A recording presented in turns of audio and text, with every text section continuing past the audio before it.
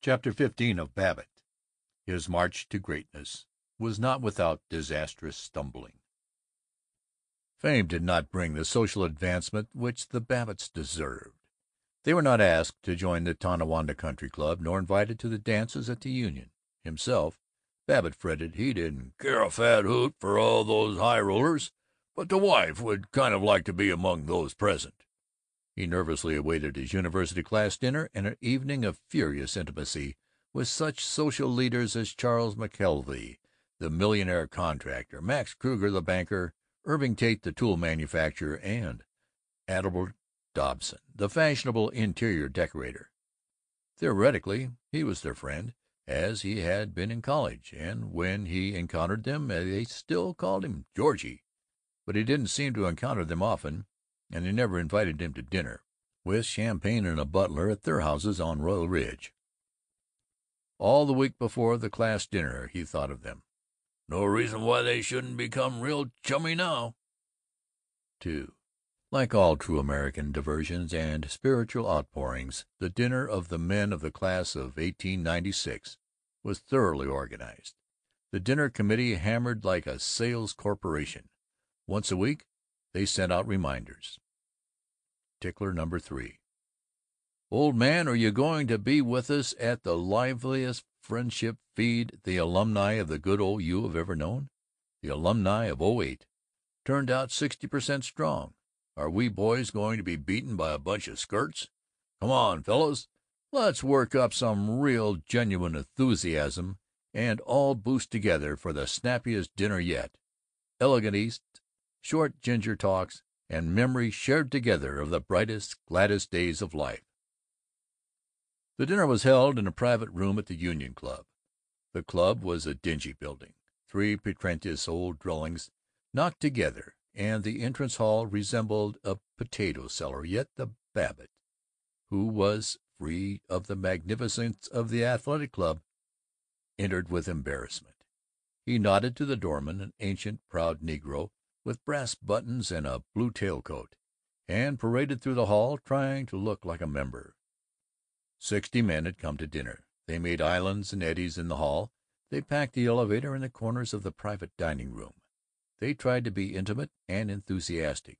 They appeared to one another exactly as they had in college, as raw youngsters whose present mustaches, baldness, paunches, and wrinkles were but jovial disguises put on for the evening.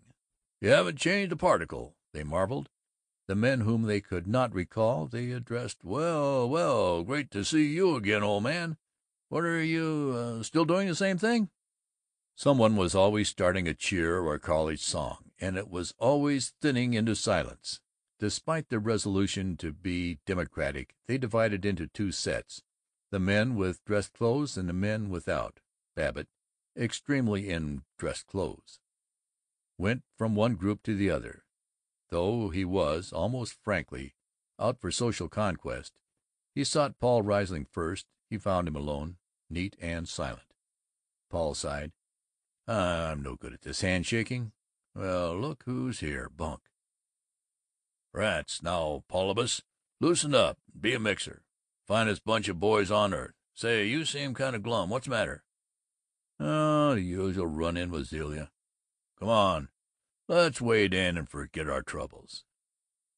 He kept Paul beside him, but worked toward the spot where Charles McKelvey stood warming his admirers like a furnace.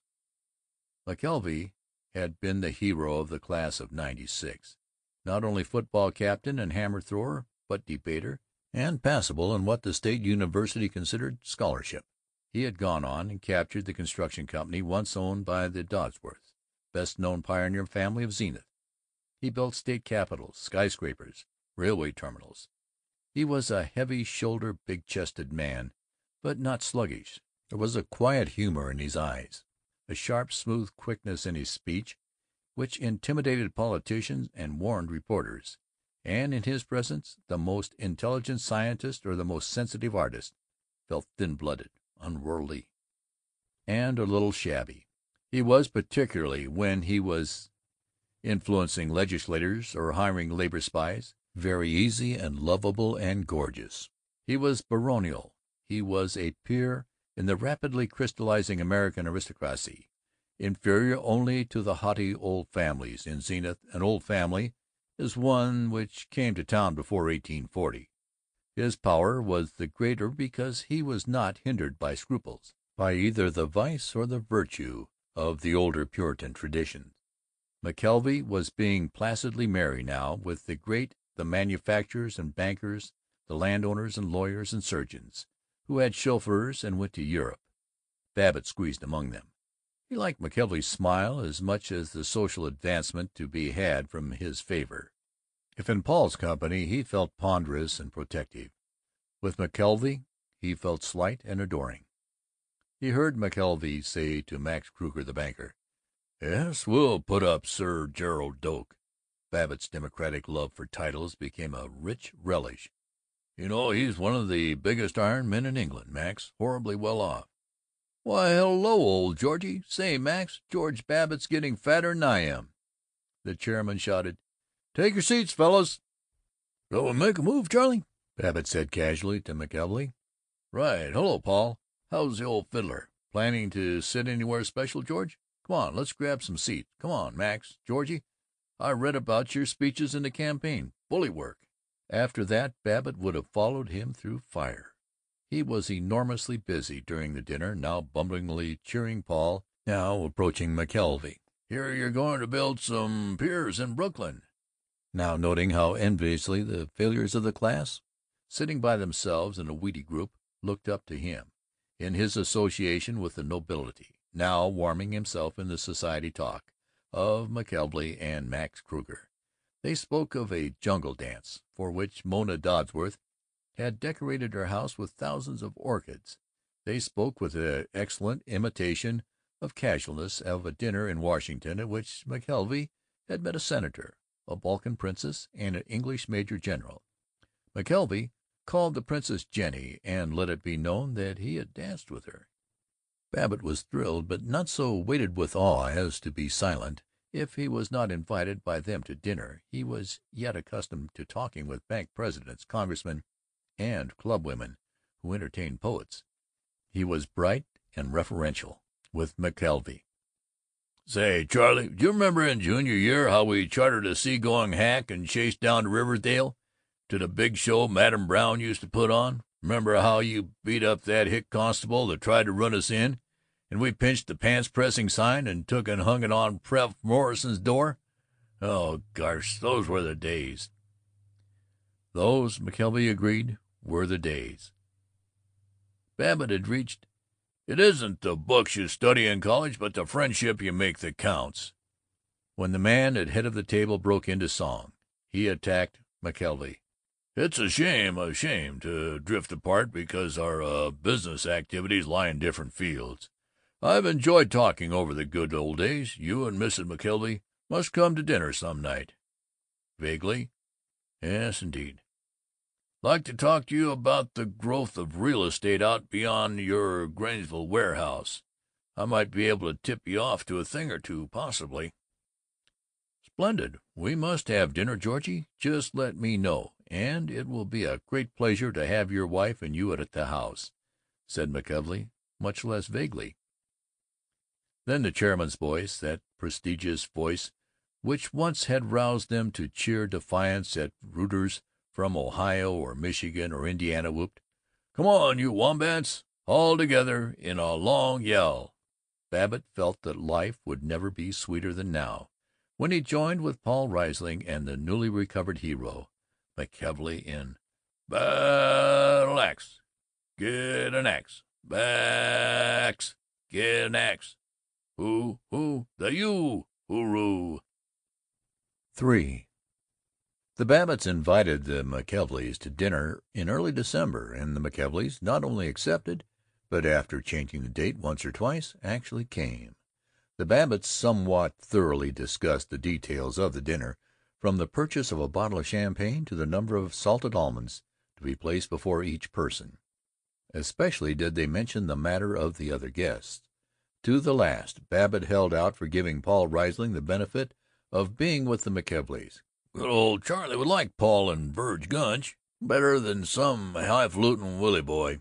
he insisted, but Mrs. Babbitt interrupted his observation with, "Yes, perhaps. I think I'll try to get some Lynnhaven oysters."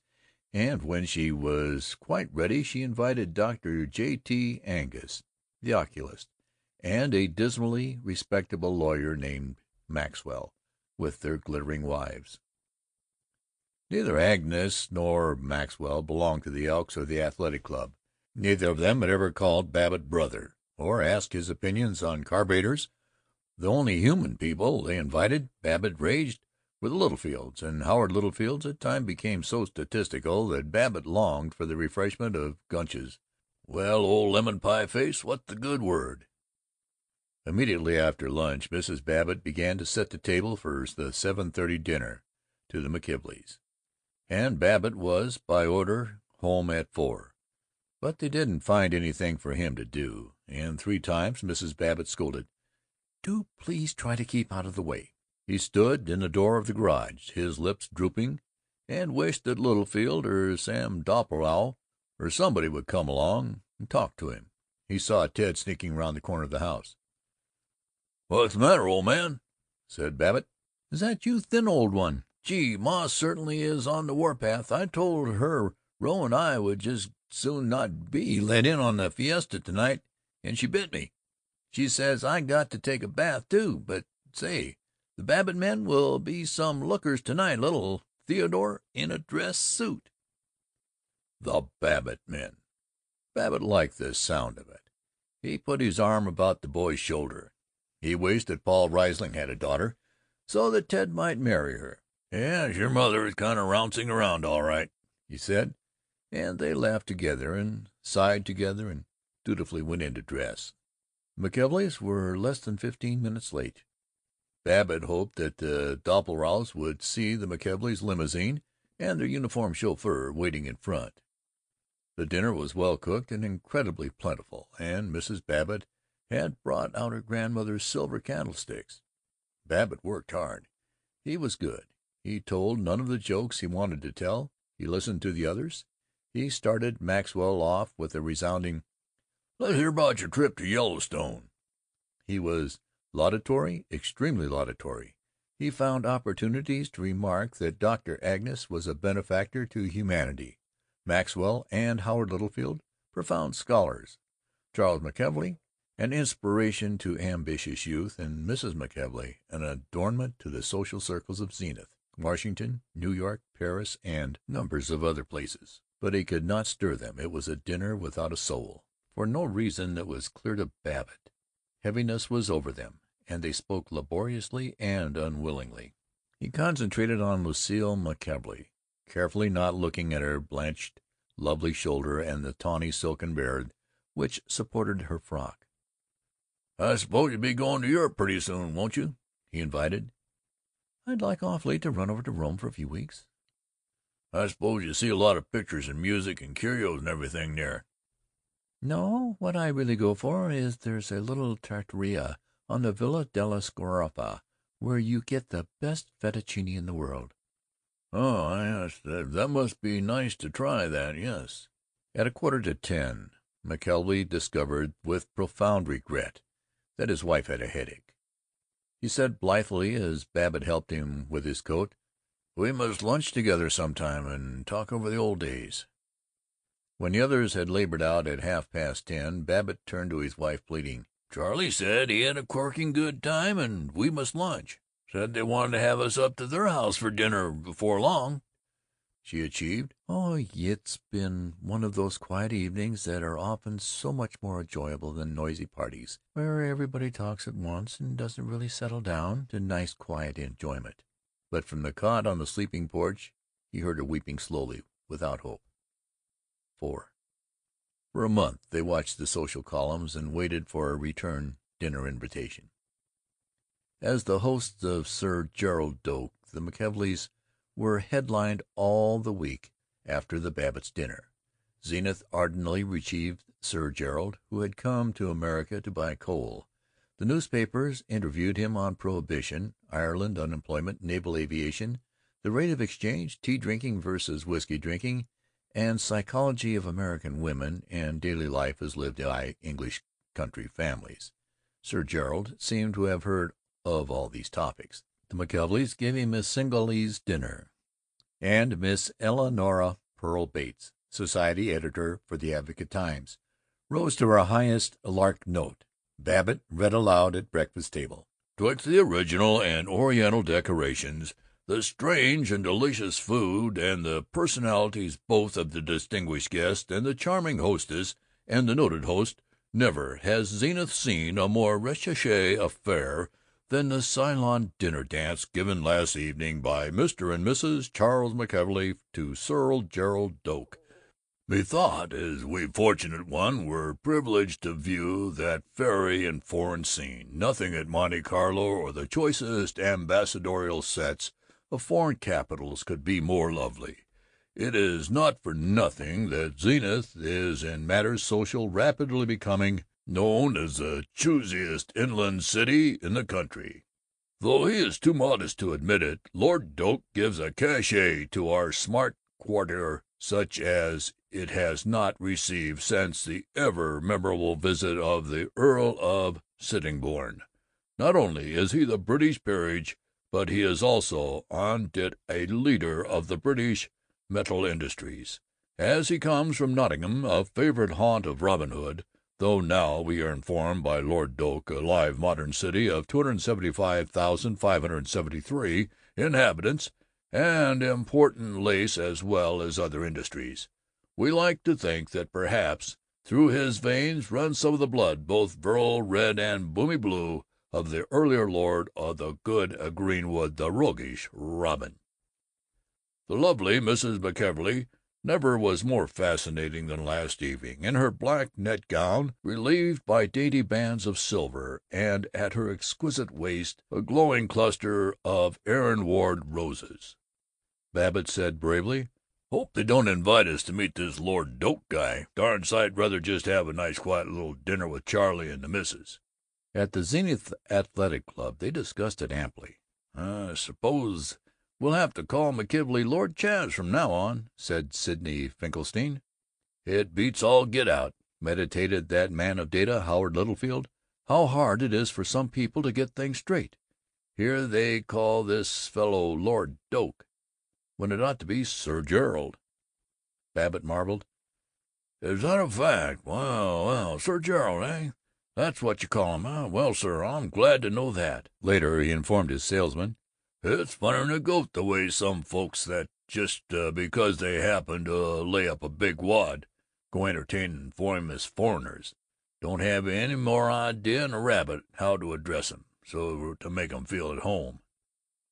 That evening, as he was driving home, he passed McKelvey's limousine and saw Sir Gerald, a large, ruddy, pop-eyed, Teutonic Englishman, whose dribble of yellow mustache gave him an aspect sad and doubtful. Babbitt drove on slowly, oppressed by futility. He had a sudden, unexplained, and horrible conviction that the McKelveys were laughing at him. He betrayed his depression by the violence with which he informed his wife, "Folks that really tend to business haven't got the time to waste on a bunch like the McKelveys. This society stuff is like any other hobby. If you devote yourself to it, you get in. But I like to have a chance to visit with you and the children, instead of all this idiotic chasing around." They did not speak of the McKelveys again. 5.